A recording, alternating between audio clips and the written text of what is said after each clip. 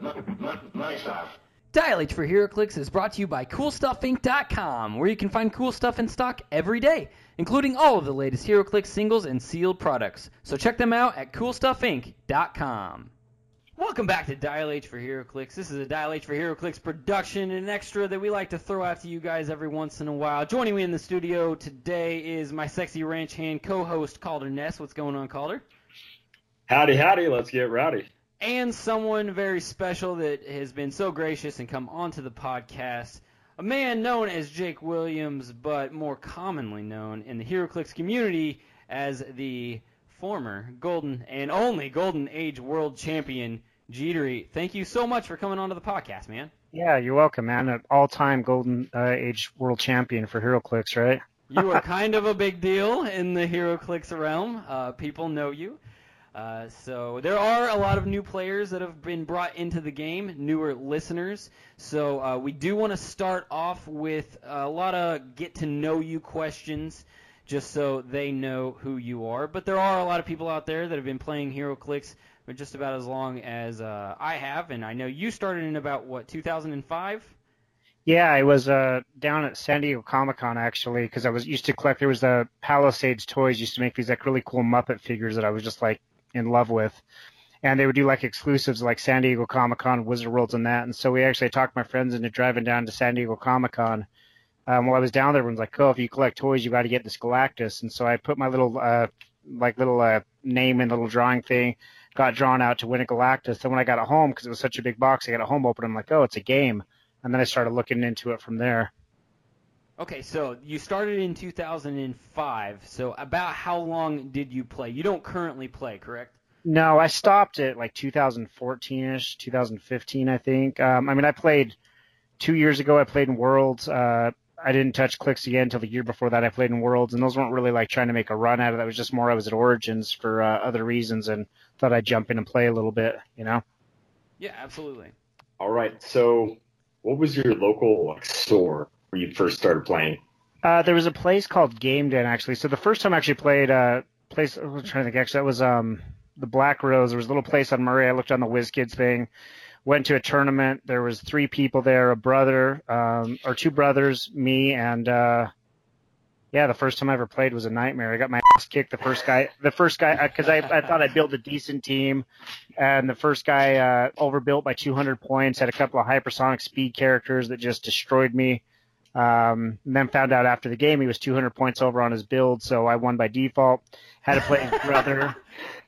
Had to play 200 points over on your build.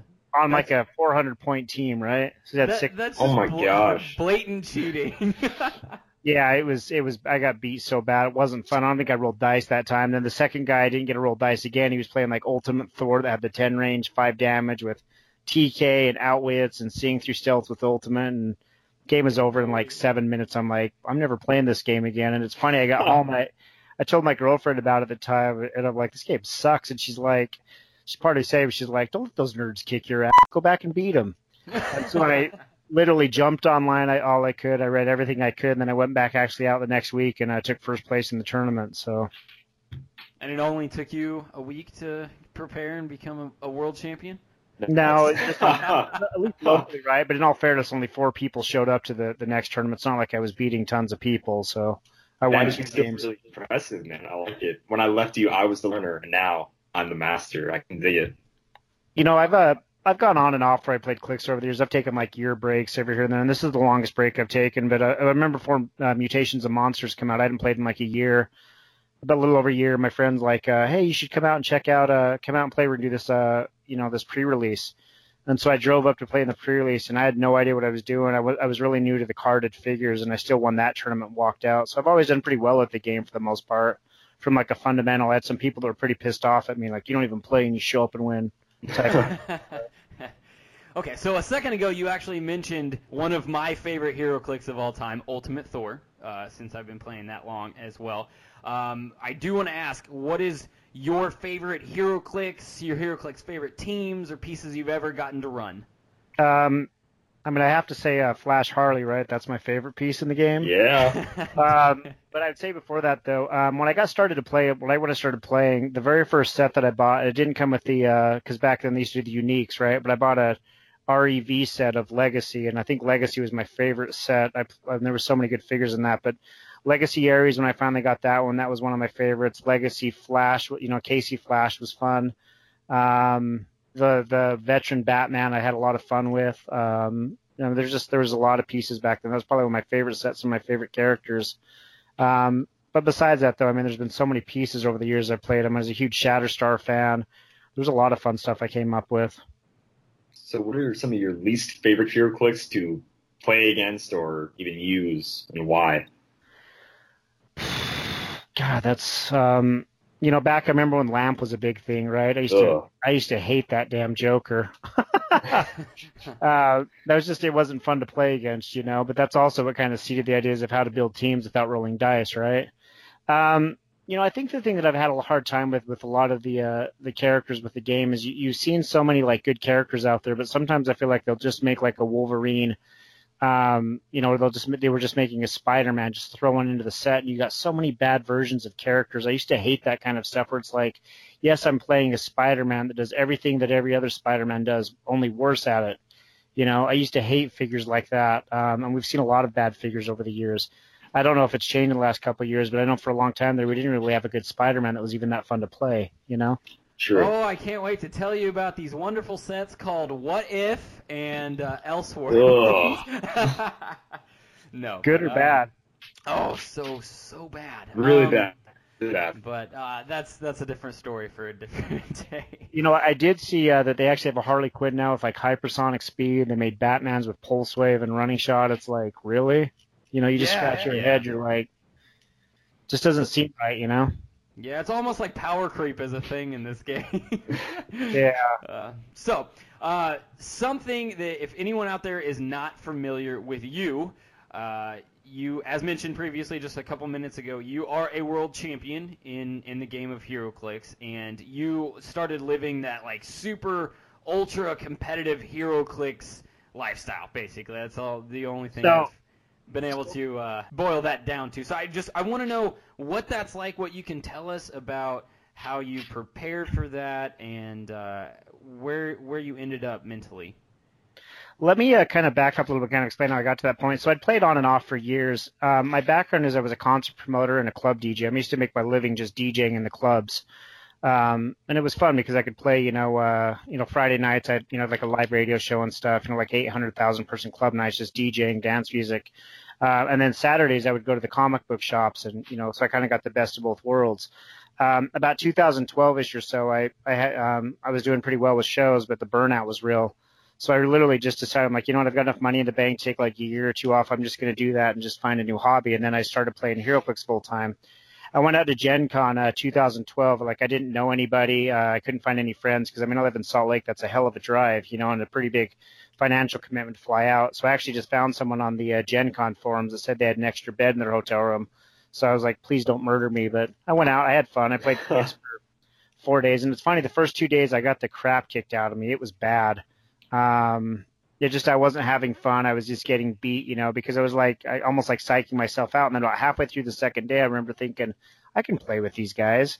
And it's literally once the switch flipped, I started doing okay. I missed finals that year because they used to do finals a little bit different. I missed finals that year. I was 2 spots. They took the top 16 and I was, or top 15 because they had last year's champ. And I think I was 18th or so. So I got close, just playing a White Lantern Sinestro team. That was one of my favorite figures too, that White Lantern Sinestro. But when I came back, though, I remember watching the finals. I remember watching the game, and I was like, man, that should have been me. I wanted to be in there, So when I came back to Salt Lake, that's when I started traveling down. I drove down to Majestics, after that and played in a tournament down there. I'd met Pat and those guys. But I literally just started playing like 4 days a week because I had a lot of time because I was semi-retired. Retired is the wrong word, just taking time off. So I was playing like Tuesdays, Wednesdays, Thursdays, and Saturdays. And then in the meantime, every time I tried to set up figures to, or teams to play against what I thought I was going to see, I would never play against that team. So I started going into more of a memorizing dials. I had almost every dial memorized. I tried to play every piece at least once locally so I knew what the figure did. strengths, weaknesses. I tried to memorize most of the maps, a lot of basics, like a lot of, staying out of line of sight, stuff like that. I really tried to push my game that way. It was a lot of work. I put a lot of time into it, but that's kind of how I got to the point though where I could start playing, because I was able to do that financially, which made a huge difference. It's not like I was rich or anything. I mean, I was still really budget conscious, but I was able to do that. And then when 2013 came around, like I said, I was putting so much time. I was probably putting about 60, 70 hours a week into it. And then as I, went in and actually did well, I actually was hoping to win Modern. It's funny how things worked out that, I was going with the chance to win Modern because I built my my Golden Age team. I thought it was good. Didn't think it was good as my Modern team, but then I went 11-0 when I played that team at Worlds. I think I lost like 11 games. I lost like 600 points, 500 points, or something like that, out of a possible like 3,300 I could have lost. So, team was solid. It was really good. Very nice, very nice. And so with that team, you had obviously all kinds of practice before you hit Worlds that day, or? It wasn't as much that I'd practice it. Like I said, I didn't practice against other teams. What I would do is like get a map out. Like if you ever see me play test, I would get a map out, try to figure out like where I was going to go. The nice part I was playing because it was all a PD team, police department team. I think I had like, I don't know, plus 9 or something like that on map roll or something stupid like that. So I knew I was going to pretty much always have map. But I was also able to, count out squares. And the way that cop car team worked out, for those who don't know, it was 3 of the Gotham City cruisers before they changed them, where they would do penetrating damage or unavoidable damage. Some people would say that you are the reason they made that change to the cop cars, that errata. I can think of 4 watch list changes because of me specifically. I think the only person that's beat me on watch list changes is Pat, actually. Very nice. But yeah, that was the trick though, right? It was the team was stupid good, and that's when team bases were all the rage. But I figured out, because they all had a perplex on them, that once you got a hold of one of the team bases, you perplex down their damage. You're like, go ahead and working together and do 1 or 2 damage each. I've got 11 clicks on 3 cop cars to go through. So it was a fun team. I wouldn't say as much that I put as much into my Modern team that year, but I had really weird luck with the Modern. I don't know what you call it, like spooky or mystical or whatever else it is, but it's funny because I don't know if you've heard the story, but I went into playing the Modern. I went 3-1 the first day in qualifying. You had to go 4-0 to make the final cut. Went to go to the second day to qualify for Modern. I changed my team, and one of my pieces went missing. Literally, as we went down to sit down at the table, like one of my pieces went missing. I got DQ'd from the second day because I couldn't find my figure that was supposed to be on my team. Right before the match started. So I got DQ'd, didn't get a play, but then it worked out with Golden Age. I don't know how it works. Life works that way. It just does, Crazy. Do you remember what the piece was? The 25-point Batgirl, the one that had the 2 starting clicks with the outwit on it. It was the 25-point Batgirl, where she turned into Oracle, basically. Gotcha. What would you want any new player who wants to kind of enter the meta or competitive scene in HeroClix to know if they are just starting out? So advice to them. So I have a friend that went out with me, John Rendon. We took second in Worlds, Team Worlds, the first year they did it. I thought we'd have the damn thing won. We missed by 1 dice roll. The year Pat won the 2 championships. And the thing is that he used to watch me play, and as he played, he was. And I don't want to sound like there's a lot of decent local players in Utah, but he was the only person that when I would beat him, he wouldn't sit and bitch about his dice. He wouldn't sit and bitch about me, because like at one point I think I was winning like 90% of my games roughly, and I was just really playing like random figures to figure out what they did, But when I would beat him, he wouldn't sit and bitch about his dice. He wouldn't sit and complain about the cheap team. He wouldn't do any of that. He would just say, well, why did you do this? Why did you go there?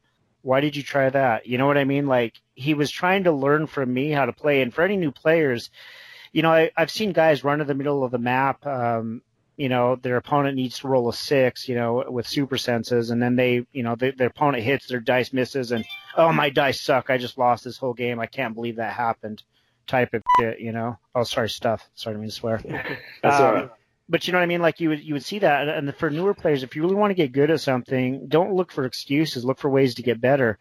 And it got to the point though where when I started playing John, he was good. Like he was to the point where we were almost 50-50 roughly. We were playing games because he had learned, he had looked at it. He didn't look for reasons. He didn't sit and bitch about losing. It was more like, okay, you did that, so next time I'm going to do this. And so if you're a new player looking at the game, it's real easy to get caught up in the, well, you only won because you played that one character. Maybe. But what else could you have done different? What else could you have changed, you know? And I think that's the biggest thing for new players is try to find out, like, if someone's better than you, don't get upset that you're playing them. What can you learn from them and ask questions after? Totally. I can dig it. There's a lot of, especially in the competitive scene, there's a lot of mental strain while playing the game, just like there are other games out there. And so just wondering, how was it that you dealt with that personally? You know, I used to have Gen Con. Worlds was always at Gen Con. It was always Steak and Shakes after, right? Walk down to the 24 for Steak and Shake and eat. Because they were open, you know, like at 12 in the morning. No, I mean, as far as like the mental part of it, the hard part is that you get to a certain level. I don't know if you guys watch like the fighting game stuff at all, the FGC community. There was a guy out there named Daigo. He went by the Beast, and he's like a multiple world champion at Street Fighter. And I was reading this article he wrote one time, and he was talking about it's one mindset to try to get on top. It's a completely another mindset to try to stay on top because you really have nothing to lose as you're trying to climb. But once you hit that point, it's really hard because then everyone starts gunning for you. You know, I realized that stuff had changed. It was after I'd won Worlds that year, and then I'd gone out and won it. You know, I took third at the Rock tournament, or whatever, and was placing high. And it was Nationals the next year at Origins, 2014. And I remember someone posting that I can't remember who won that year Nationals, and then someone posted like the team build, and like the second and fourth posts on that post were like, well, what did Jeter play? Like, it didn't matter that, you know what I mean? It didn't matter that someone had won. They wanted to know what I played. And I'd realized at that point, like, I'd kind of crossed over a little bit more. It was just, and I think it was that post that started putting more and more stress. Like, well, how do you find different teams? How do you continually innovate? How do you continue to find things? I just spent a lot of time, like, in a lot of what ifs. Well, could we get this to work? What about that? Would this work, you know? Probably one of my favorite teams that I came up with, just at least unique, was the double Shatterstar team with Black Talon that could double mind control and hit you in your starting zone, right? Mm-hmm. I had to play against that team 7 times in major tournaments, and every time I would sit down, I'd ask the person, "How'd you come up with this team?" "Oh, we were sitting around. We thought it was good." You know, they'd kind of like, I'm like, "Oh, that's funny." It's like I played that at Nationals. You know, I came up with that team. You know.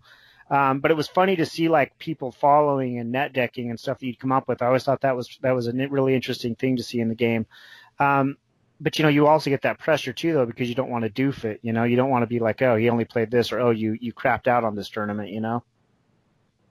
So that is actually something that has come up recently on the podcast. We've been talking about how people should probably try to be a little bit more creative so that the meta does not become very stale. You don't see a lot of the exact same teams over and over again. So if you could give people advice as far as the creation of teams so they're not net decking, is there any advice that you would have for that?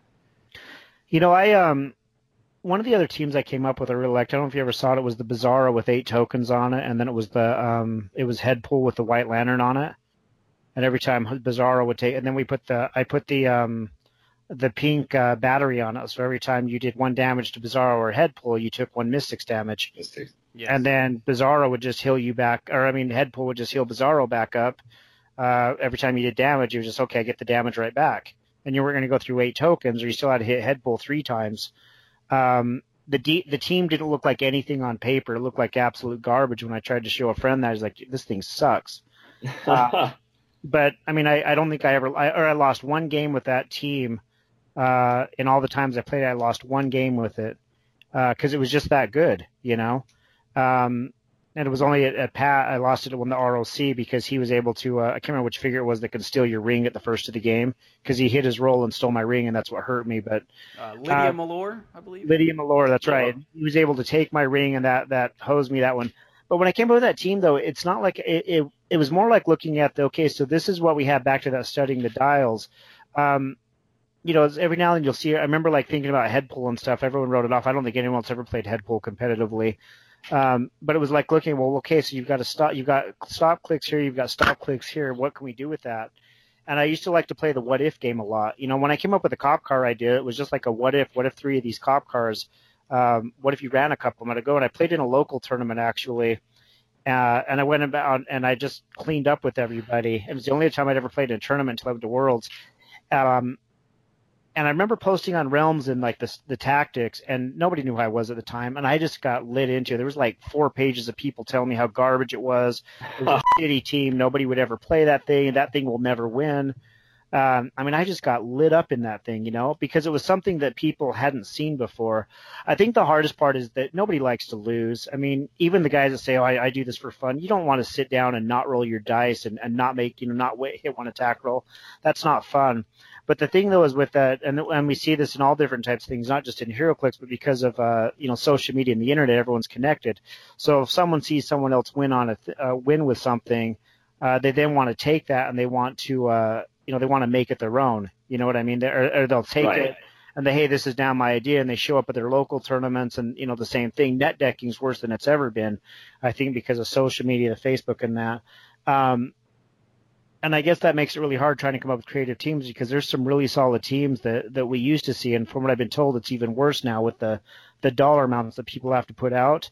But don't be scared to try things, though, because literally some of the teams that I won with, people told me they were garbage and would never work. It was just finding something a little bit different in a way that, and playing it a little bit different.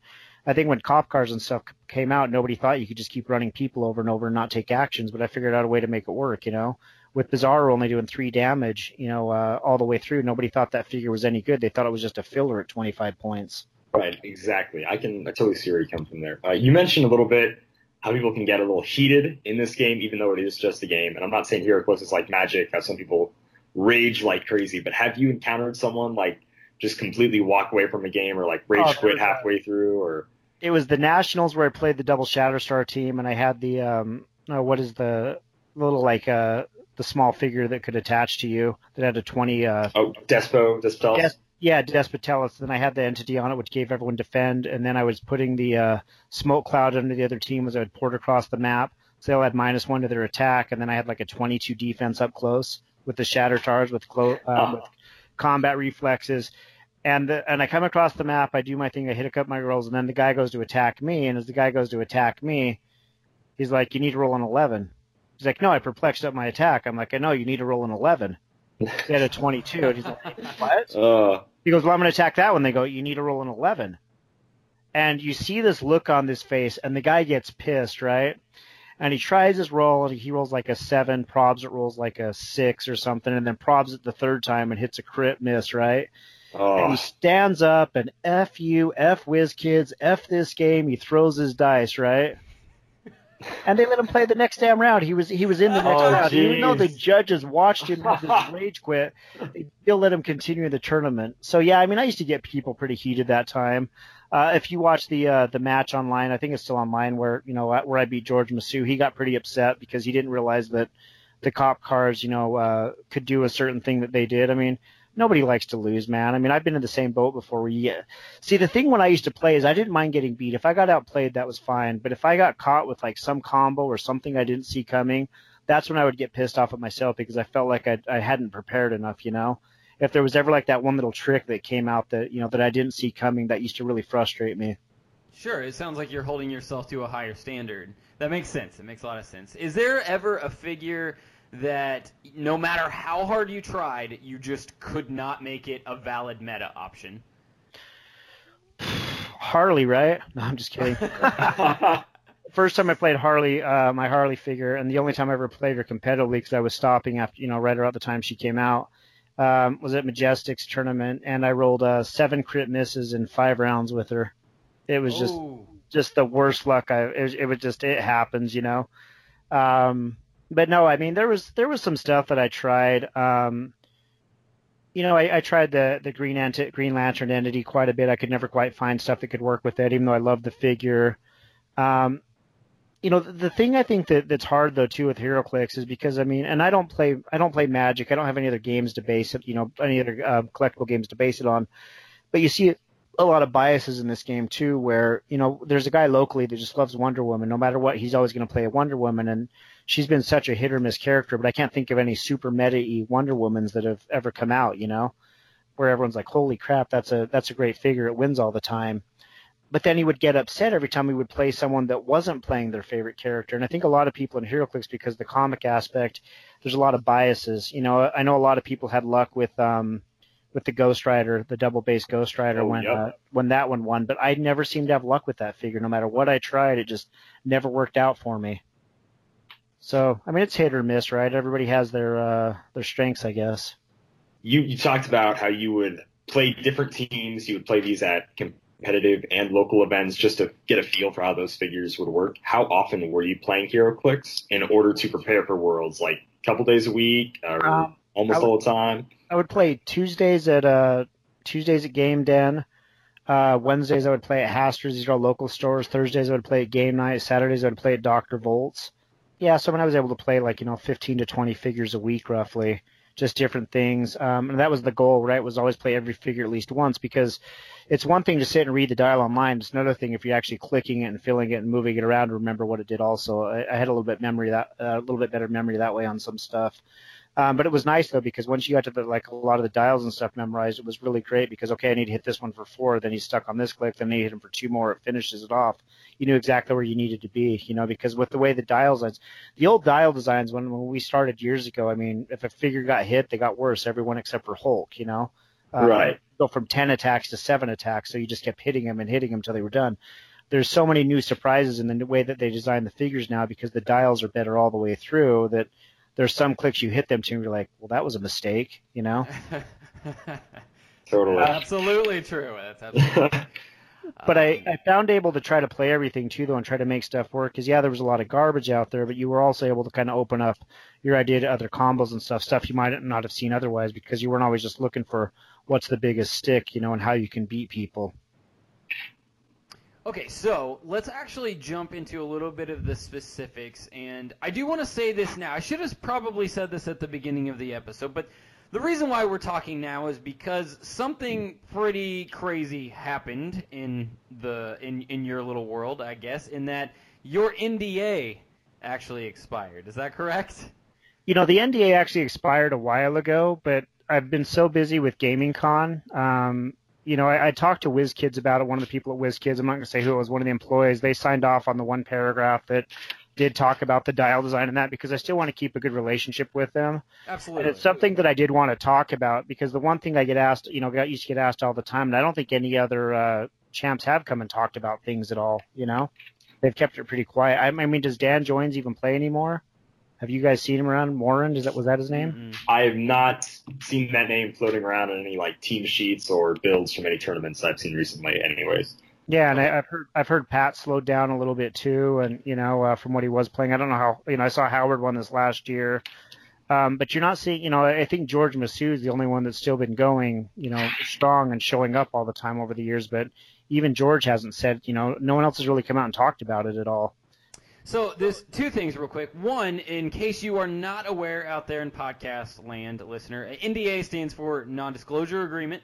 And it is just an obligation, a legal obligation that you will not talk about anything that whoever you are signing the NDA with does not want you to talk about.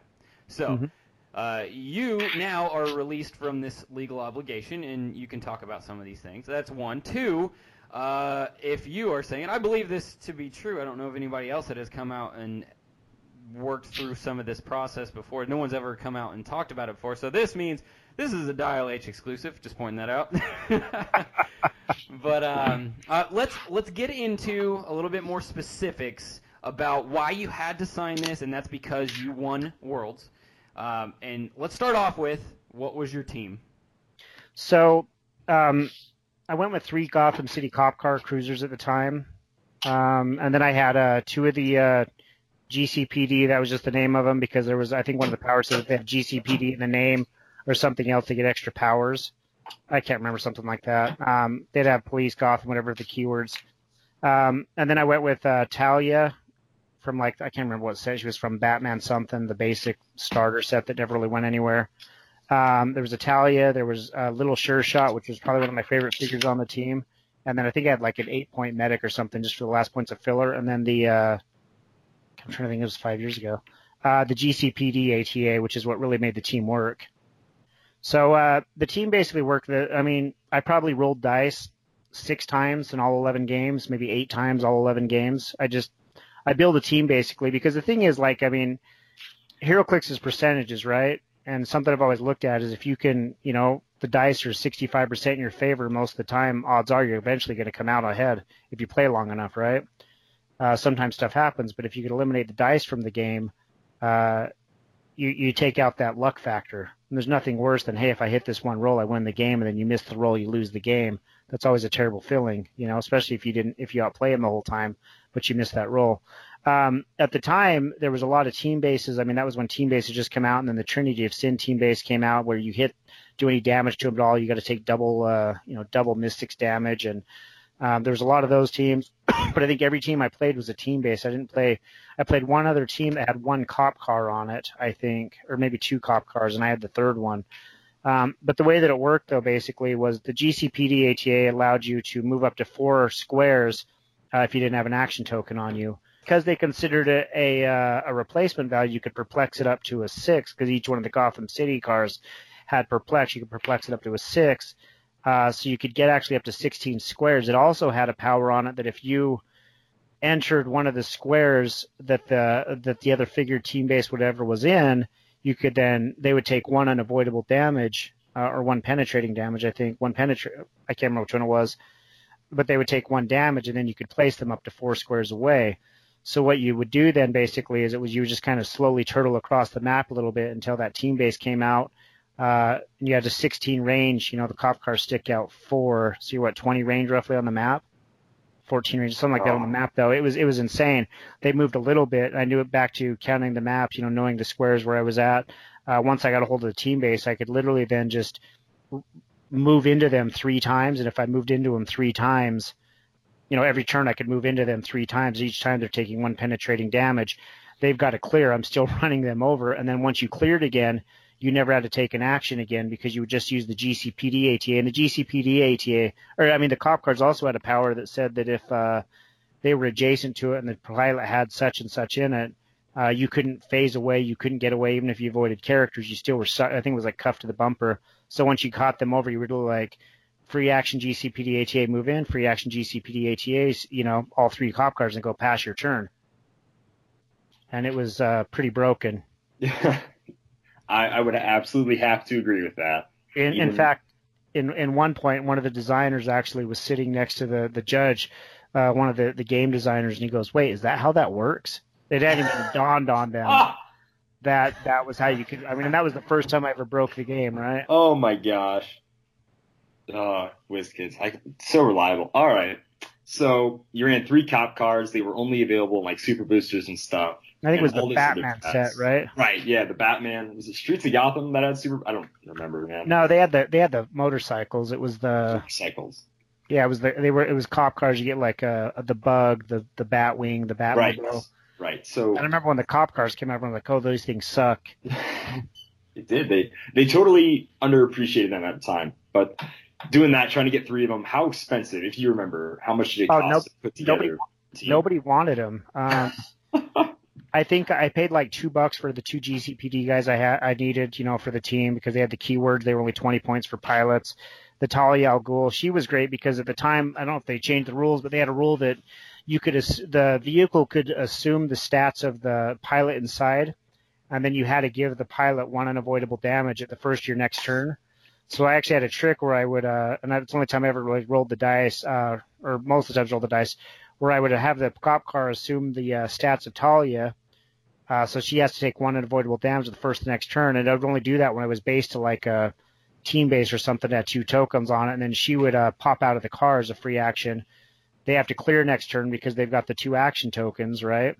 Talia now goes to like a 10 attack flurry blades roll. And I've got 3 perplexes like right there next to me. So you were able to like perplex her up to a 12 attack, blurries, blades. it was stupid. I think the one thing she did like 8 damage or 9 damage or something like that, one of the rolls, and then I could pop her back into the cop car. It was a stupid good team. But I think I paid $6 for her. Little Sure Shot because he was an LE. I think I paid $8 before. He was from Cosmic Justice. Because he was like he was like a 15 or 18 point character that had like a 10 range, 2 attack, 10 attack, 2 damage type thing. You could perplex up, then also use the GCPD ATA or not GCPD, the police team ability if you needed to. It was a solid team though, but I'd say the whole team probably cost me less than $50.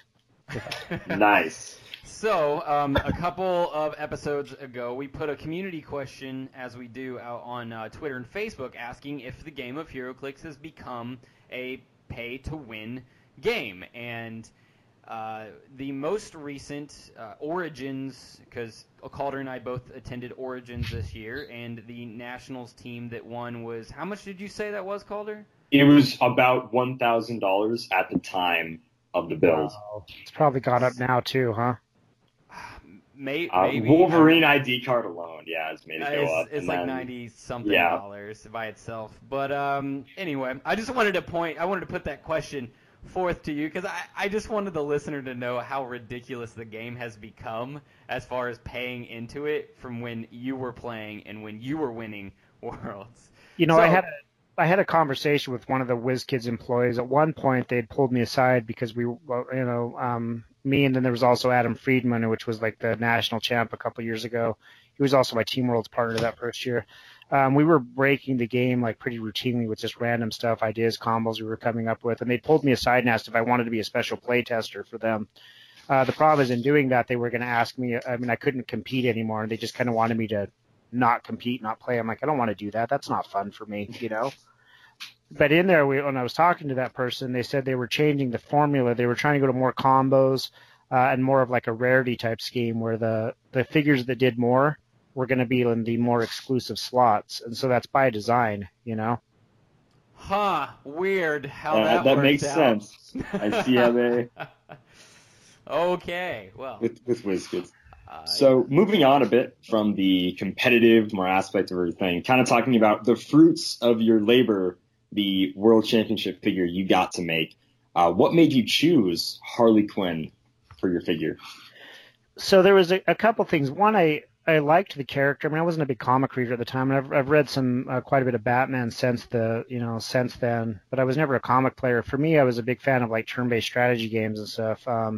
Those were always my favorite games growing up. I also played a lot of fighting games like Street Fighter, Mortal Kombat, and stuff like that. I mean, that's kind of what my background was.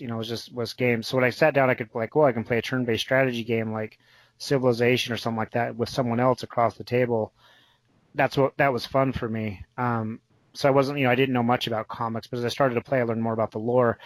Harley Quinn, though, at the time, I mean, because of the TV show, I didn't watch a lot of TV, but I was aware of the character. But when I started playing the Arkham games, the Batman Arkham games, that's when she really started to stand out for me. And that's when I fell in love with the character because she was really just crazy, literally. But she was in love with like the Joker, who was crazier than she was. You know what I mean? And I always liked that appeal of the character. Old Harley Quinn, not new Harley Quinn, kind of that like naive, adorable little just, she liked the crazy guy and she would do anything for him. New Harley Quinn, they've kind of changed the character, like I think a little bit even over-sexualized from where it is, back then. But I liked the old character that way. And I read a post one time where someone was talking about whenever they taught people, new players HeroClix, almost every single one of them would grab the Harley Quinn figures. They were building a team, and she never did anything in any of the games.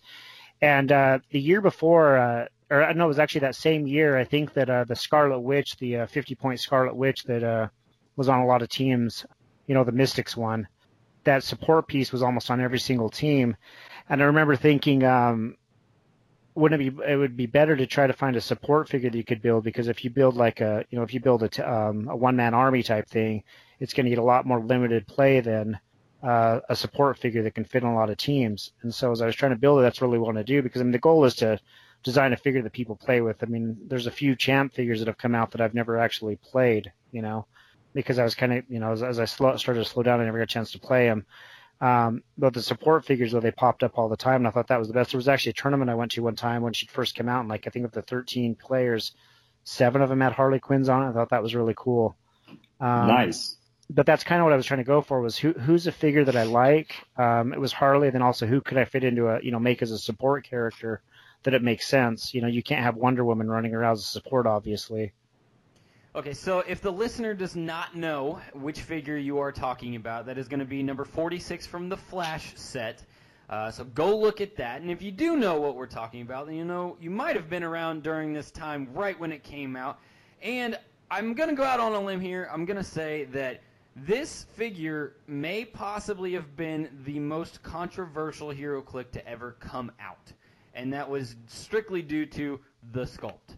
And in this sculpt, it has you, right, sitting on a chair, and then there's Harley Quinn right next to you. So when this figure came out, people were calling the figure Lap Dance Harley. I believe you got some quite a few messages regarding this directly sent your way.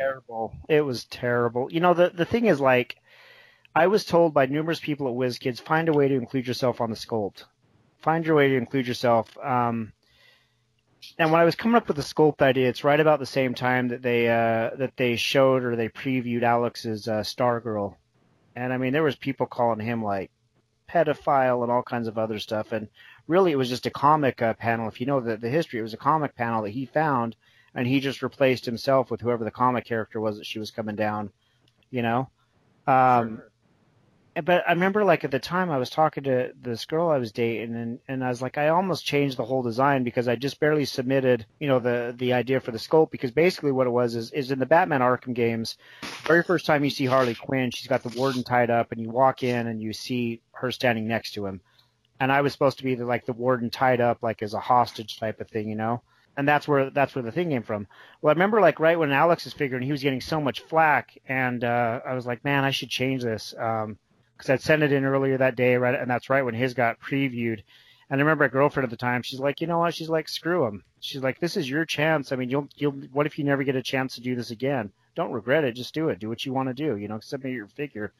And that's what I did. I stuck with it. Now the thing is, when I got what it looked back, it's not like you can say, oh, I don't like that. Change this. Oh, can you guys edit that? They just say, hey, this is what your inspiration turned into, and this is what it is. You know. Now, the thing that's interesting is DC, WizKids, everyone else has signed off on it way before the public ever saw it, you know? So it's not like I was trying to pull a fast one on them. Totally true. And, like, you keep saying, like, Arkham games and stuff, and the Harley on the sculpt is very clearly not the one from the Arkham games. So do you know why they maybe chose that Harley instead of... Initially, before you submit I submitted the sculpt idea before I ever got done to finishing the dial, right? Because obviously it takes more time to sculpt it out, that kind of stuff, you know, to get the approval. Initially, I thought there's a Harley out there that's in a nurse outfit. I don't know if it's Mad Love, whichever one it is, where she's like in a nurse, and I thought it would be kind of fun to do like a choose your power, poison or support type of thing, like either heal for one or hurt for one type of thing, and like a Harley Quinn nurse outfit. I thought that would have been like a fun design, but as I submitted it and asked what I wanted to do, like as I submitted that I was told I had that they were going to put her in the new outfit because this was going to be the first Harley Quinn in the new 52. So I didn't really get a choice on that. That's just what right. Instead, which I understand. I mean, it's their property, not mine. You know, I'm glad they let me do it though. So if you could go back and change anything about the figure, whether that's the sculpt or the dial or whatever, anything you could change, would you change anything? Well, I mean, the fact that everybody knows the figure at this point, right? I still get teased about it every now and then. I mean, I think the sculpts, it is what it is. Like you said, the most infamous HeroClix at one point, right? The figure that's ever been made. But as far as that goes, though, I think that I would have made the poison unavoidable instead of penetrating. I think I would have changed that. You know, if adjacent to one other figure, poison is unavoidable, and also I think it would have made her immune to poison. Because the thing that hurt the figure when it came out, that's right when Super Skrull was everywhere, and all it took was Super Skrull to poison her one time, and that completely, you know what I mean, that put the damage token on her, and she couldn't poison back Super Skrull if they picked Invincible. I think that's the only thing that really would have changed, though. I mean, for the most part, I got everything I wanted the dial. I pushed for the Gotham City keyword because I made a good argument why she should have it, but she didn't, and that's okay though. I mean, those are minor things. She did end up with a lot of keywords, and she could fit on a lot of teams. And some of the teams like Suicide Squad and stuff filled out really nicely that she can fit on now. Where at the time they weren't quite there. When you were talking to WizKids about what you wanted this figure to become, was this over phone or email, or was this in person? It was all over email, and you know, like people ask me about like the point formula. I don't have the point formula. I'm sure they do have something to base it off of.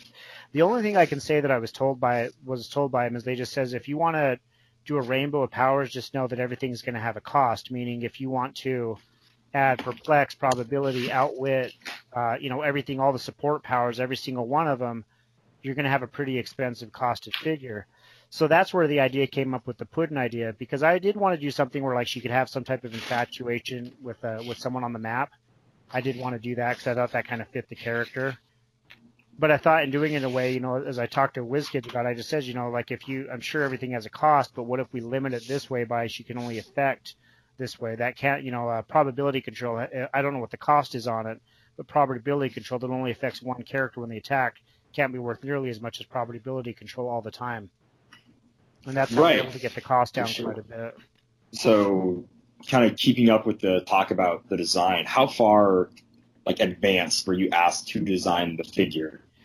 So Flash came out in November of 2014. I probably submitted the dial in January, I'm guessing January. So that took, obviously it takes them a long time to make a set.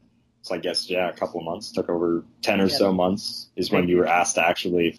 And I submitted the sculpt idea probably clear back in probably October, November for the sculpt idea. So, I mean, I do know this for sure. They have sets that are completely designed and finished, completed, meaning all the design is done, all the dials are done, all the play testing, however they play test is done.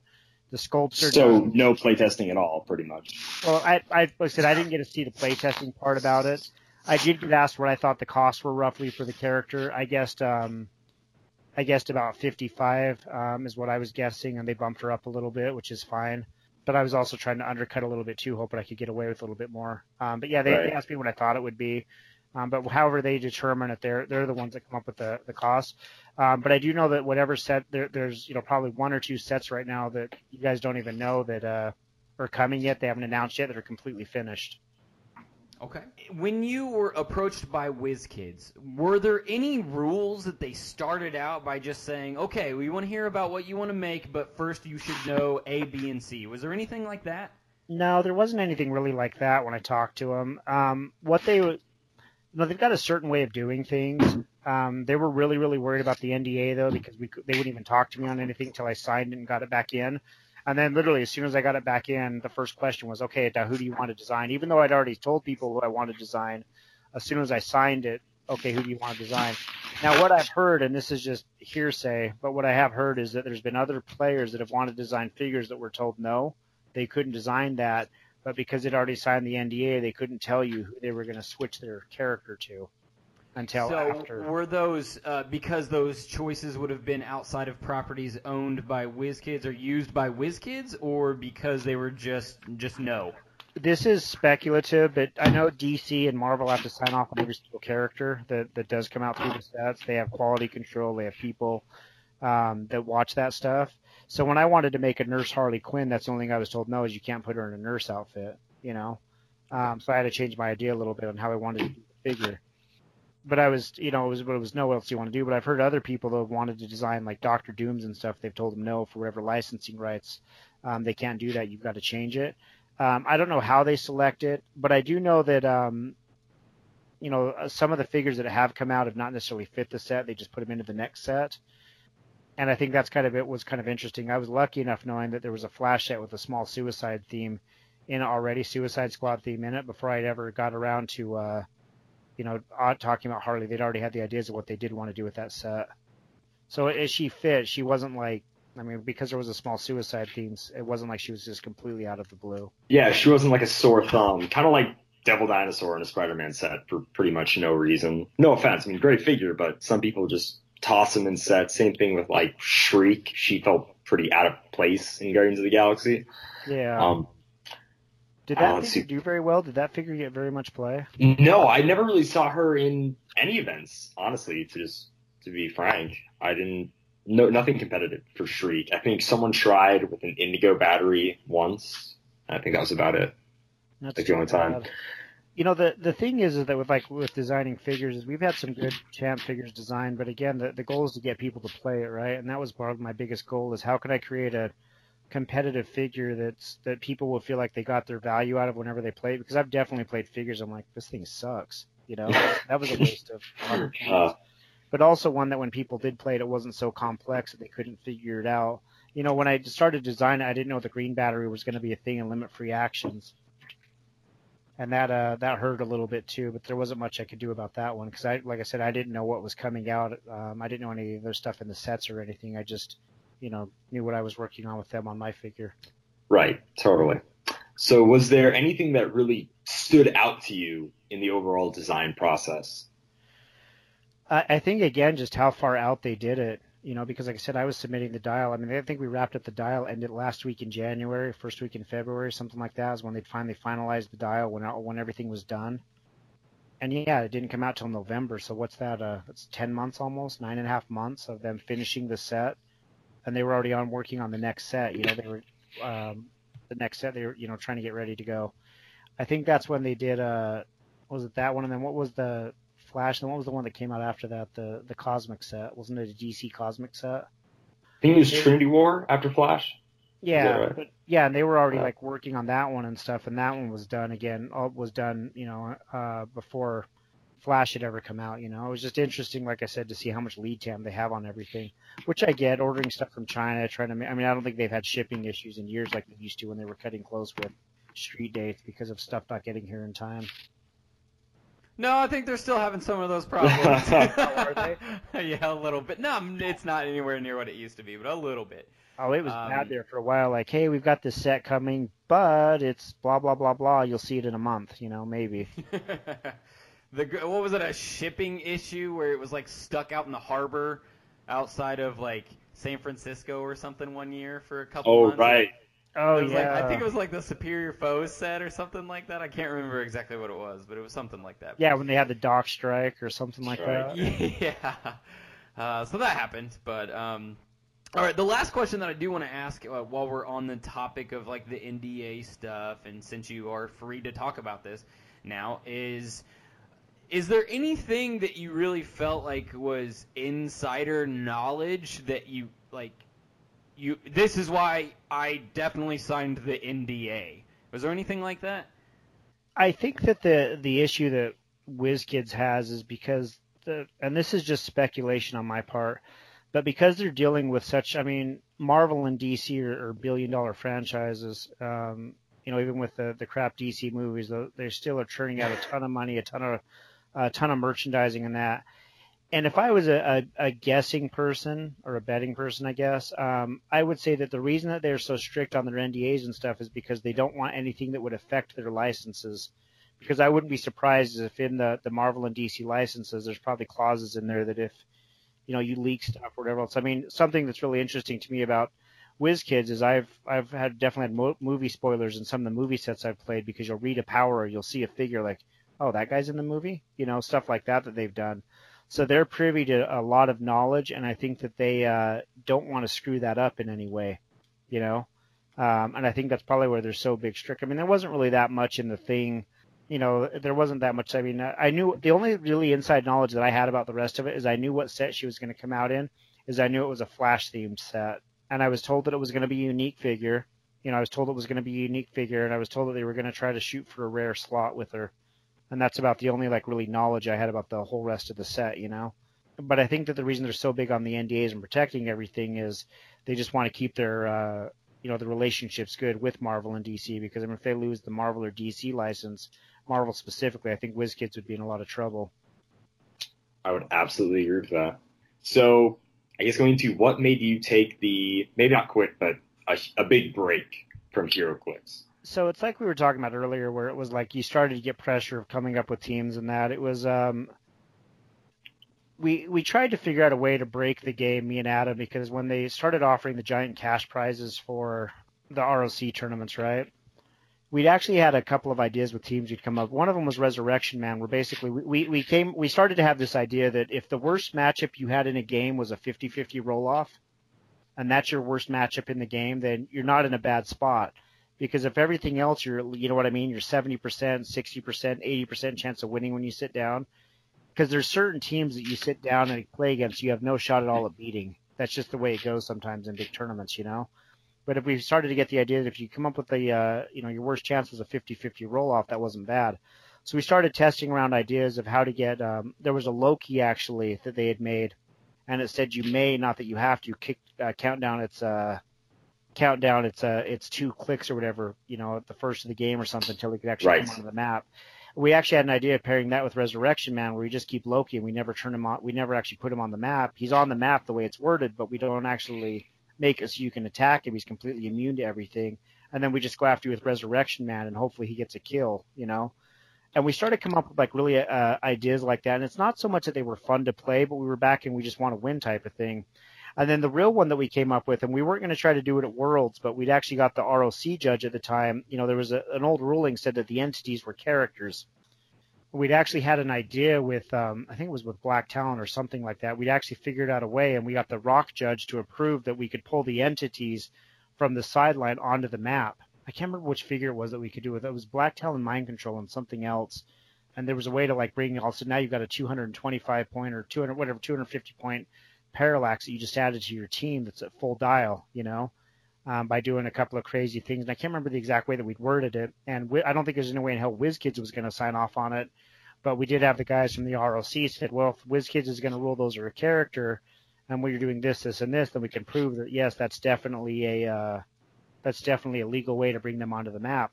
Because, you're talking for $4,000 cash. Yeah, that's a lot of money you want to try to win, Right. But we got to the point that we were just coming up with crazy things. And if you remember, there was right before the One Worlds where someone had tipped off WizKids. That's what we were looking at running. And that's when they put out that, like, weird, like, errata, like a week before, where the Loki did have to click down that entities can never be brought onto the map. They had all these, like, which they pretty much put out just because of what we were trying to run, which is fine. Yeah, but that's back to that thing, though, where they were, at least they were proactive about it. That's also back to when they were going to, when the sniper rifle came out, and because it was replacement value, like, well, I'm going to go ahead and modify and then replace it with the full, with the full 10 range sniper rifle with hypersonic speed type stuff. I'm glad that they proactively did it, but, I think that was the point where it was like, I'm not having nearly as much fun as I was having, and I think I played the Justice League team base with the strategy game figures because they were really solid when they came onto the map at Worlds that year. And I think I took like 9th or something like that that year at Worlds. I didn't do bad. I didn't do as good as I wanted because I screwed up in one misplacement so I could get shot when I shouldn't have. But that's when it started to turn for me. I wasn't having as much fun as I was before, and then I went out to the ROC that year. I took 3rd in the ROC 2 years in a row. But at that point, I was that's when entities were everywhere. I flew down to WonderCon, played one of Pat's tournaments. He announced a $1,000 prize, and then WonderCon sold out right after I bought my ticket. I think we had like 5 or 7 players in the whole tournament, but I was able to get like the big cash prize. Plus, I won the White Lantern set, which sold for a lot. At that point, it was more like a job. In fact, in 2014, I actually made about $3,800 playing HeroClix, like after all costs, and that included all my flights, my hotels, my tournament buy-ins, my everything else. I was up about $3,800 when all was said and done because I was winning so many times, doing so well with it, winning a bunch of ROC points I was selling, stuff like that. So when Worlds came around the next year, I tried to do more of a fun team. I went back to the Black Talon Double Mind Control, but I was trying to do it with the Gotham 66 where I had a Death Trap team. So the Death Trap's fun. No one's ever played it competitively, but at that point I started to like try to have a little bit more fun with the teams. And then that's when Faust was out. That was the first time I saw Faust. And I sat across from, what's his name? I could see his face. One of the Ohio guys that was one of the Team World Champions. Tim. And he beat me before I'd even moved out of my starting zone. He wiped my whole team out by like turn 3 except for 2 characters. And then the game was over literally because I couldn't move out of my starting zone. And that's the point where I realized like this arms race of us trying to get bigger and bigger and better teams and stuff, that was probably like the most unfun Worlds I've ever had. That's when like I came back the next day for qualifying and I built a really nasty Faust team that was, like +5 nap roll, stupidly strong Faust team, just a bunch of prob to get the rolls that you wanted. And I missed the Worlds finals in a roll off actually because the guy wouldn't move out of the starting zone the whole time, just kept throwing up barriers and I have a way to get through it. The way he was playing the game though. I think he rolled a 7 and I rolled a 6 or something like that. And it wasn't fun at that point anymore. We were trying to find we weren't playing for fun anymore. We were playing to win because winning's fun. The first time I went with the cop cars, it was fun. When I came back again and played Worlds the next year, it was fun, But there were so many people there for a while that were trying to find like the next crazy teams. That team Pat one where he could use Iron Pharaoh never left his starting zone. Remember? Yeah. Right. The Green Lantern. You see stuff like that. It's like, that wasn't fun to play against, and that was a stupidly good team that was really hard to beat, you know. And we were just watching like this arms race was getting worse and worse and worse and worse and worse. I mean, it calmed down a little bit, but now you're back to the dollar amount. And I remember it was like after that Worlds with Faust, and I remember talking to one of the judges at WizKids, and this is where I got really disheartened with the game too, because I'd put a lot of time, and I was writing articles for HC Realms. I mean, I'd gotten sponsored by them to write articles, but I was just putting a lot of time into it, like tournament recaps, trying to put a lot back into the community. And as I was talking to one of the judges, and I'm sure the guy's one of the play testers, but he kind of let it slip. I'm not going to say who it was, but he said, we didn't realize that Faust dice could be re-rolled, is what he said. So they realized there was a huge issue, like a huge glaring issue, but they weren't going to fix it at the tournament, and everybody was running Faust, you know? They didn't want to fix it at the tournament, though, because they were still selling him.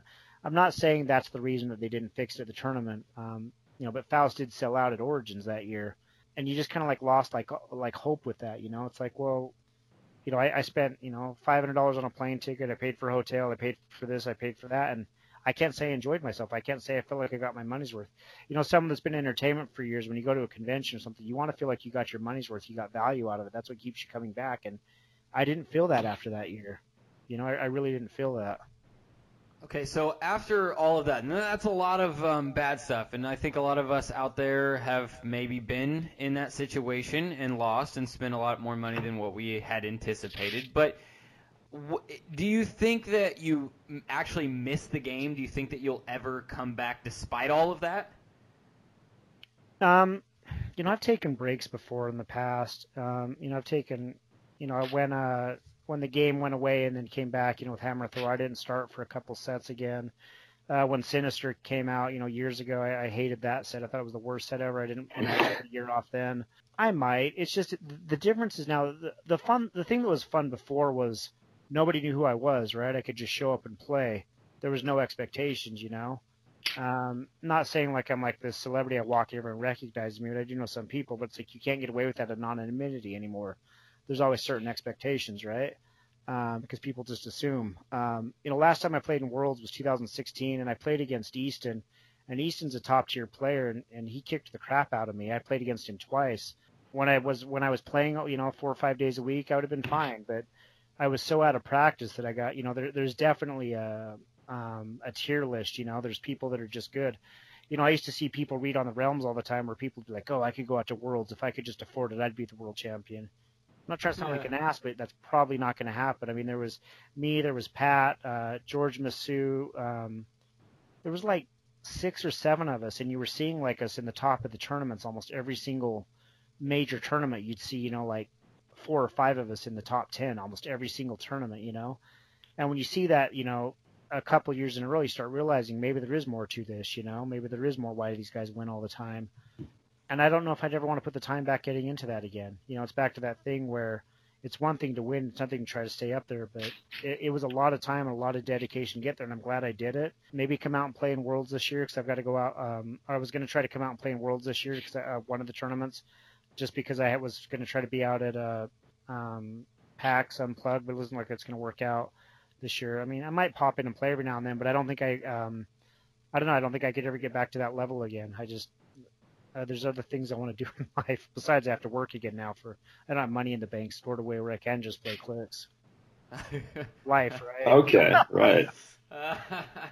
Before we move on to not so much HeroClix related stuff, do we want to ask the age-old question, is it possible to acquire a mate? I guess that'd be the nicest way to say this. While playing HeroClix, or do we want to skip that? No, it needs to be asked. Right.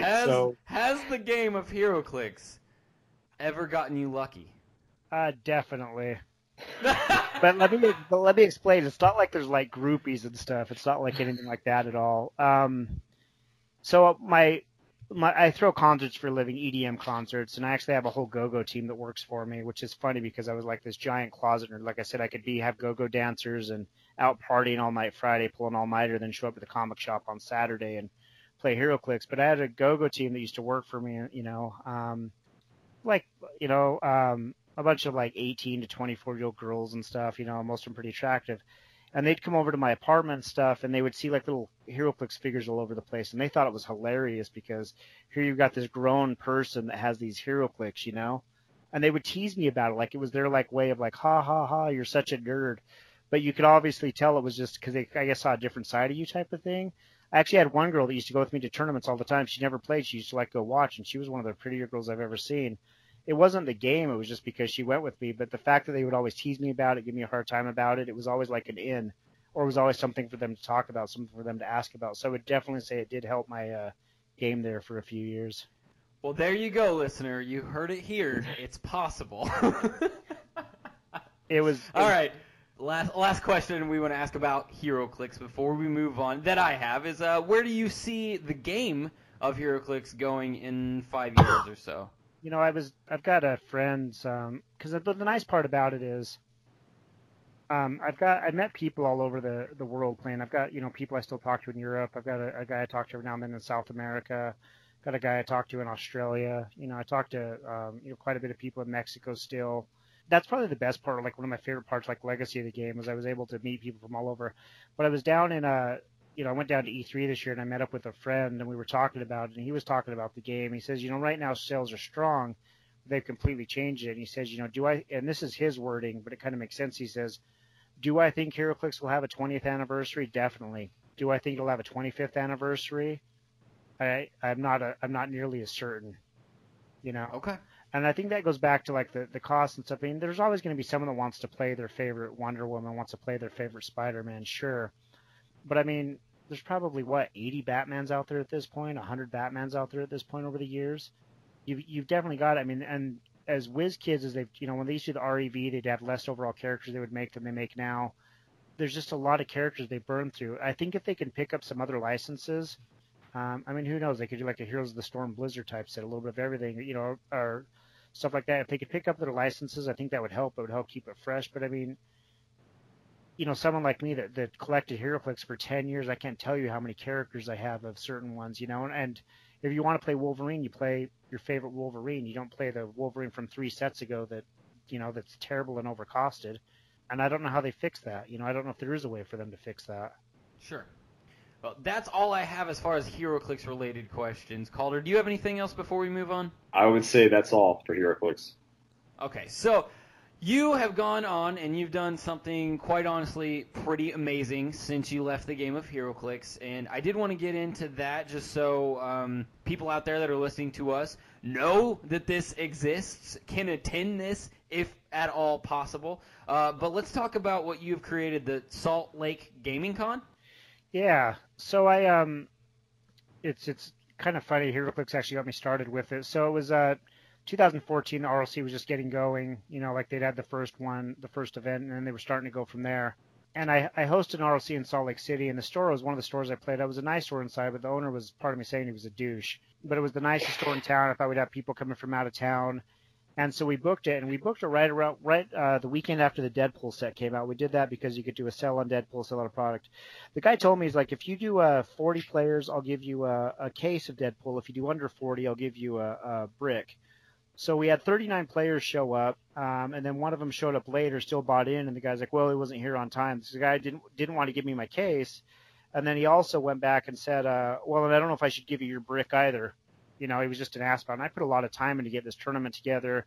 We made like, prizes for showing up, you know, like some little battlefield cards, or not battlefield cards, ATA, stuff like that for people. I thought I put a lot of time into it. And for him not wanting to give me my brick, I mean, I don't know what a brick costs a store. I can't imagine more than like $70. But he also did a sell on Deadpool and sold like $3,000 in product. It was his biggest sales day at his store by double any other day he'd ever had. And the fact the guy didn't want to give that to me pissed me off. He eventually relented, gave it to me. When I told him I was walking out, he goes, well, who's going to run the tournament? I'm like, figure it out, you know? So the next year when I started looking at it again for 2015, you know, it was like January-ish or so time. And at this point, I'd been to Dragon Con, WonderCon, Origins, Gen Con, all these different places playing Clicks and just watching. And I remember thinking, I was trying to figure it was like January, so I'm like, I should do that. I should put together another ROC tournament again this year. And then it kind of went from like, well, wait a second. What if I had like other games to it, like, Magic, stuff like that, kind of go a little bit bigger with it than just the one. And then I was up all night and I was getting my ass kicked at Hearthstone. because I play that every now and then. I'd lost like 7 in a row. I was pissed off. I'm like, this is the worst game ever. I'm never playing again. And I went up to get a drink at the fridge. It was like 4:30 in the morning, and all of a sudden I opened the fridge and I had this idea. I'm like, wait, what if I had video games to the tournament? And like the light bulb went off, and I went and woke my roommate up at the time. I'm like, hey, I'm doing a gaming convention in Salt Lake. She's like, you're crazy. It's 4:30 in the morning. Go back to bed, you know? And, but literally, like, it's, you know, I always believe, like, things just work out. And it was like 2 days later, like I said, the guy, like that guy called and was like, hey, we got money you want to put into an event. You know, basically these guys were like, hey, we're investors. We know you used to do concerts. You know, you're tired. You want to come back to events, or we're looking for projects to fund. Like, I don't have any concerts I want to do right now, but I've got this idea for a gaming con. So I got them over all the numbers, some spreadsheets I put over the next 2 days. And they came back like 2 or 3 days later, said, we'll fund it for you. We'll give you the initial $25,000, but you got to have skin in the game. And so I called the Expo Center, and they wanted $6,000 down on the deposit. And at the time, because I said I'd been living off my savings for a year and a half, I had $6,000 in the bank. The convention center wanted $6,000, and I had a car. So I sold my car the next day, probably for less than what it was worth. So I put the $6,000 down on the convention center, and 2 weeks later founded the company. Went from there. So going from there, though, can you tell us about like what level of growth you've been able to see while doing this? So year one absolutely was great. We did 15,000 people over 3 days. You know, we were like 3 times what PAX did the first year. The one thing about Salt Lake a lot of people don't know is we have like the 4th biggest comic convention in the U.S., Salt Lake Comic Con. Well, they've changed their name now. But it was absolutely massive. So that helped out a little bit too with the geek culture. We were rated like the geekiest state in the nation.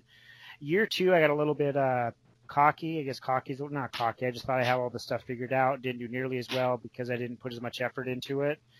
And then about 2 weeks before the event, Salt Lake Comic Con actually came in and bought a 50% stake for quite a bit of money in the company. And we became partners for 2 years. Year 3 went around. We went, first year was 15, second year was 15, third year was 20. And then in February of this last year, Salt Lake Comic Con just wants to focus on the celebrity aspect. And I want to focus just on the gaming part of it. So I was able to get their shares back from them in February. We just had our event this year, July 6th and 7th, only a 2-day event. We did 25,182. It's the 6th biggest gaming convention in the U.S. right now. That's absolutely beautiful. That is awesome. So you kind of talked about the celebrity aspect and the gaming aspect. Obviously, you're trying to pull in as many board gamers and video gamers, so just gamers of all kinds to the convention. And then there's that, I wouldn't say like normie, because if you're a nerd, you're a nerd. You're in this for life, buddy. So you're trying to pull in different people. So as far as growth goes for your convention, you want to like keep a balance of some celebrities and voice actors, as long as awesome video game tournaments or cosplay or whatever. We did like 17 tournaments. We were on the front page of Twitch for 2 days. We had 17 video game tournaments, Street Fighter, League of Legends. We also had a collegiate tournament that we'd worked out with. We did a lot with it. The convention's growing every year. This next year we actually have, and the way that I think this is going to go is I'm kind of a unique hybrid. I'm a little bit of PAX, I'm a little bit of Gen Con or Origins, and I'm a little bit of like a Comic Con with a celebrity aspect. Because we did have like Chris Judge, which is the God of War actor. We had Widowmaker from Overwatch came in. We had the Legend of Zelda cast reunited from Breath of the Wild. So we did, a couple of professional cosplayers. So we do a little bit of the celebrity aspect. But we're talking to a AAA developer right now because esports is the big buzzword, right? Everybody keeps saying esports. Right. Esports. First, the University of Utah, which we work with quite a bit, was actually the first Power 5 school to offer scholarships for video games. So that was good. We've got a good thing here because it helps create a base for it. Also, the Utah Jazz right now just set up Jazz Gaming, and they're making huge pushes too in esports. So they've helped it out with it. But because my numbers are so good, we were approached this about next year potentially, and I'm still trying to put the deal together, about a potential $500,000 esports tournament that they want to run. Now, if they put together the $500,000 esports tournament, we could double our growth, right? Because that's a lot of money for people to put out there. That's a lot of people coming in, which then goes back to you talked about the balance of the board game stuff. Part of what makes a board game is your chance to demo, a chance to get it in front of people, right? Yep. When Fantasy Flight was out at Gaming Con 2 years ago, they said in their 2 days of Gaming Con they had more demos for Star Wars Destiny than they did at Origins that year. Because at Origins everybody knows what the game is. It's something like Gaming Con where we don't have like the 40 years of culture. We're still Right. new to this. There was able to get a lot of people that have never seen the game before. So I think that's what's going to happen with this is while we see the video game side of things grow and take off, I think the board game companies, because I saw this year, it's funny, Origins I know definitely watches what we do because they added a couple of local cosplay groups. I saw that. They added a video game room that was kind of half-assed, but they did add it. It kind of was. But they didn't do that stuff until they saw our numbers catch up. We should either be at or pass Origins next year, in the next year or two, which is huge out here. We're the biggest tournament. I mean, outside of PAX, but PAX is kind of its own thing. But it's something that does like such a big focus. Because right now, the way the floor split, it's about 60-40 video games, 60% video games, 40% board games. As far as attendance goes, we're the biggest board game convention this side of the U.S. that has such a big push. And we have like 1,000 board game library. We do tournaments for all kinds of different card games, everything except for HeroClix and Dice Masters actually we ran this year, which is unfortunate. But as you see that though, and you see the video game side take off, it's going to give a lot of these board game companies chances to get their products and demo in front of people that they've never got a chance to get in front of before. There's a company out there that we've been talking to a little bit, and we'll see if we can finally get them up this year. I think it's Jasco Games. They make a card game that's like Street Fighter, Mortal Kombat, Mega Man type of card game, fighting game. And you show somebody that's a diehard, lifelong Street Fighter fan that there's actually a card game out there with new art on it. People buy that kind of stuff, and that's stuff that I'm sure that most Street Fighter fans have no idea that card game even exists, So since you did come from a HeroClix background, and the numbers may say one thing, but if you had the option, if you had the ability to push HeroClix very hard at the Salt Lake Gaming Con, would you really try to push it that hard, or is it just you're going to let it do its own thing? Well, it's two parts to that, right? I mean, it was my game. I love the game, but 2 years ago, WizKids came in, and they announced really, really late on the support, but they did end up coming in. They had some con exclusives. I think they had like 13 people show up for the HeroClix tournament, and that was with WizKids support, right? Granted, they only gave people about a month's notice, sure, but most of the guys that came up drove up from Vegas, right? It's just they didn't really get out there. At the same time, though, we had just a local tournament for X-Wing that was played, and we had like 127 people sign up just for the local X-Wing tournament. Someone actually flew in out of Alaska that won it. But, it was like, I think of the 127, 124 of them were locally. So I want to push HeroClix, I really do, and Dice Masters, but it's kind of one of those things where it's hard to push a park car, If WizKids wants to come out, in a perfect world, what I would like to see is it's really hard. I mean, you guys are East Coast, right? We're actually about in the middle of the country. I'm in Indianapolis, and Calder is in South Dakota. Dakotas. One of the thanks. South Dakota. I always forget which one it is. I don't know if Indianapolis is that's still Eastern time zone. I think like Kansas is middle of the country, but I would like to see, because we haven't really got a lot of support for them in years. I mean, years ago I used to drive out to Wizard World LA and stuff at like 2006 and try my luck out there. But we don't really have anything on the West Coast. The nice thing about Salt Lake is we're within like a 10-hour drive, 11-hour drive of the whole West Coast, meaning everywhere from Seattle to Phoenix to San Diego to Denver to Boise, LA, San Francisco. I'd love to see if we could ever get WizKids to do like a West Coast type champion. Let them do nationals at at Origins in Ohio. And then see if we could talk them into, because it is such a big country, let them do like a Western national champion type of thing too. I think that they could do really well with that. But again, you'd have to get WizKids to jump in and want to get really behind it, something like that, to help push it. But again, though, I mean, you go back and look when in Worlds, like I think 2 years ago, 3 years ago, I think they had 140 players, 150 players in the one Worlds heat, which, yeah, that's a decent amount of players, but we were able to pull 127 players just for X-Wing without it being a national or a world championship, So that's kind of hard. I'd love to see it do more. I'd love to do more with it, but it's hard to kind of push apart cars sometimes. If you don't get the certain kind of support behind it, I don't know if we'd ever be able to get it up to that point. It's hard, I get, because WizKids is in New Jersey. It's easier for them to drive. They come out for GAM every year, which is I guess it's in Reno now. But besides that, though, they don't really go anywhere else. They don't really. I mean, they send support and stuff for some of the European tournaments, but who knows? Maybe we can talk them into doing some type of Western champion out here and get people in from all over. I'd love to see it happen. As a convention, I'd bend over backwards to announce it and help them push it. But again, I'd need certain help from WizKids, I think, to ever get up to that point. I don't think an ROC, because I looked at some of the state. When we did the first ROC in Salt Lake, we had 30-ish, 33 players, and then it's kind of gone down every year. I think they had 7 this year show up. So I don't know if the ROC has the same pull that the WizKids Opens and that do. Well, state ROCs, because they're more definitely more locally funded, and they don't get a huge prize support from like the actual rock. They just get like a couple of maps and some objects and stuff. So the state ROCs always kind of pull in less people compared to like a super qualifier or really anything like that. So state ROCs are kind of like a bad judge. I know South Dakota, we had like 10 people last year, and this year we doubled, which isn't a lot, but still double is double just because somebody else is running it. So our ROCs are really iffy. But a lot of ROC events do really well, like just at Gen Con, they did pretty well. So maybe is kind of what I'm saying. If an ROC at a convention seems to do better, I guess. You know, Utah is a weird market because with some of the people in Utah, it's like they don't want to be competitive, but they still want to get the prizing, and you know, but you hear that all over the place. You know, how could it be owed to me type of thing.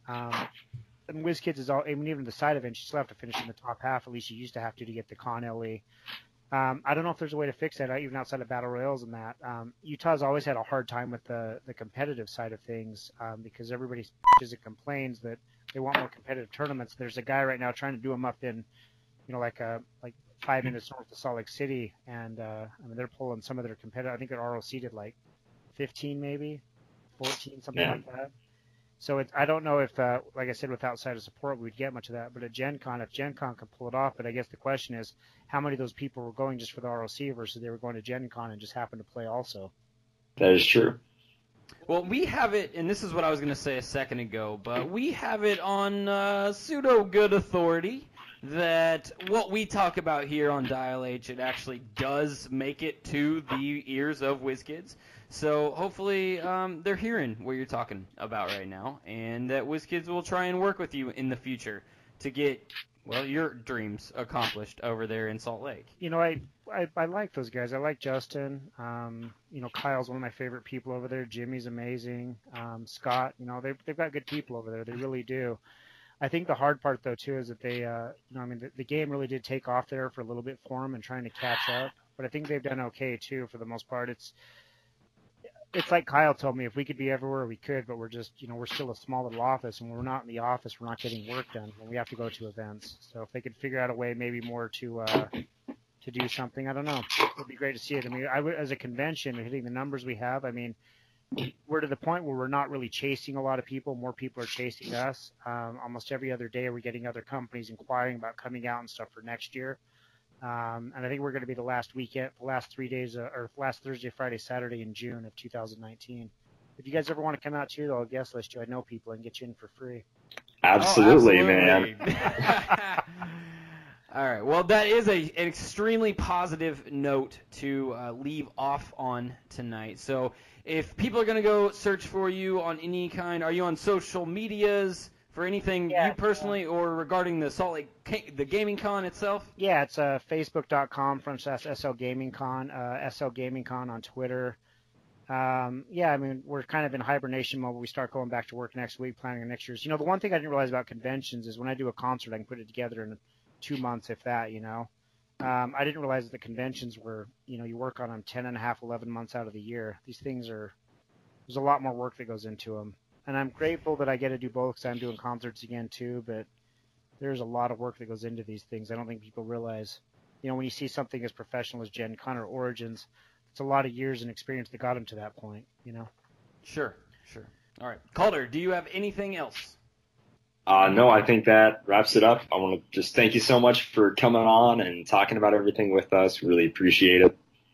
No, thank you for having me on too. It was great that you guys reached out. And if you guys ever need anything else from us, let us know. Absolutely. Thank you again so much. And listener, hope you absolutely enjoyed all of the wonderful knowledge that Mr. Jake Williams, also known as Jetery, has given you tonight. Thank you.